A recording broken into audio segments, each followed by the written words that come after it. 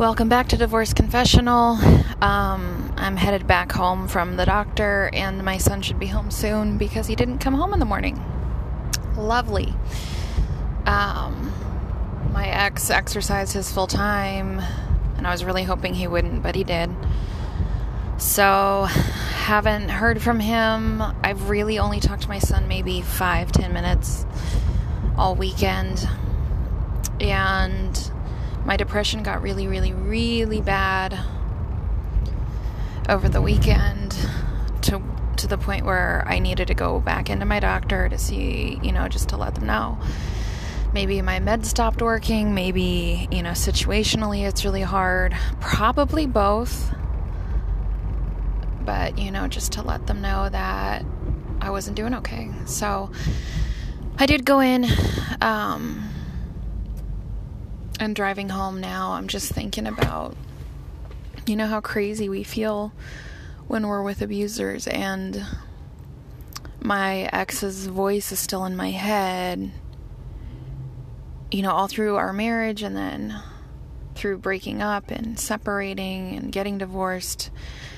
Just him, when he was being loving towards me, would say things like, I always thought you had bipolar. I always thought you were, borderline personality, blah, blah, blah. No one feels things that way. No one, does things. And I'm not. I've been very open and honest with all my doctors about all that I'm going through. And they all say, no, you would be blowing money on a weekend in Vegas. You would be, all the risk-taking behaviors that they see with their patients with these two disorders, they don't see with me. Basically, I just have, and this is a professional diagnosis, atypical depression. Or, really bad depression that, is probably grief and PTSD triggered. So that's the only thing wrong with me. I don't need to be on mood stabilizers. I don't need to be, look at all these different disorders. They're not who I am. And I think so often we feel crazy and we're told we're crazy, not only in abusive relationships, but also if you're a woman, you just get labeled things. If guys feel things deeply, they're passionate. If women do it, there's something wrong with them. They're psycho. They're crazy. And that's something I hate. Having been told there's something wrong with me by my own husband for years and years and years. The only thing wrong with me was how bad he was making me feel. So when I did finally act or react to what he was doing, he thought I was crazy because this is normal, this lifestyle that this abuser is creating around you, this trauma, this treating you horribly.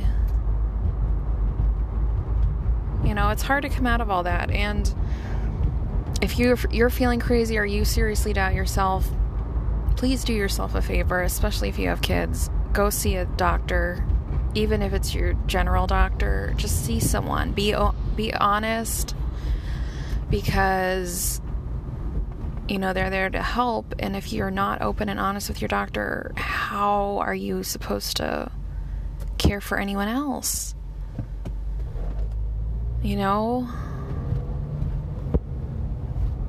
And I'm not suicidal. I'm just extremely depressed to the point where today I just fell to the floor and I couldn't move. I was like, I don't have the desire to move or to go outside on a lovely day.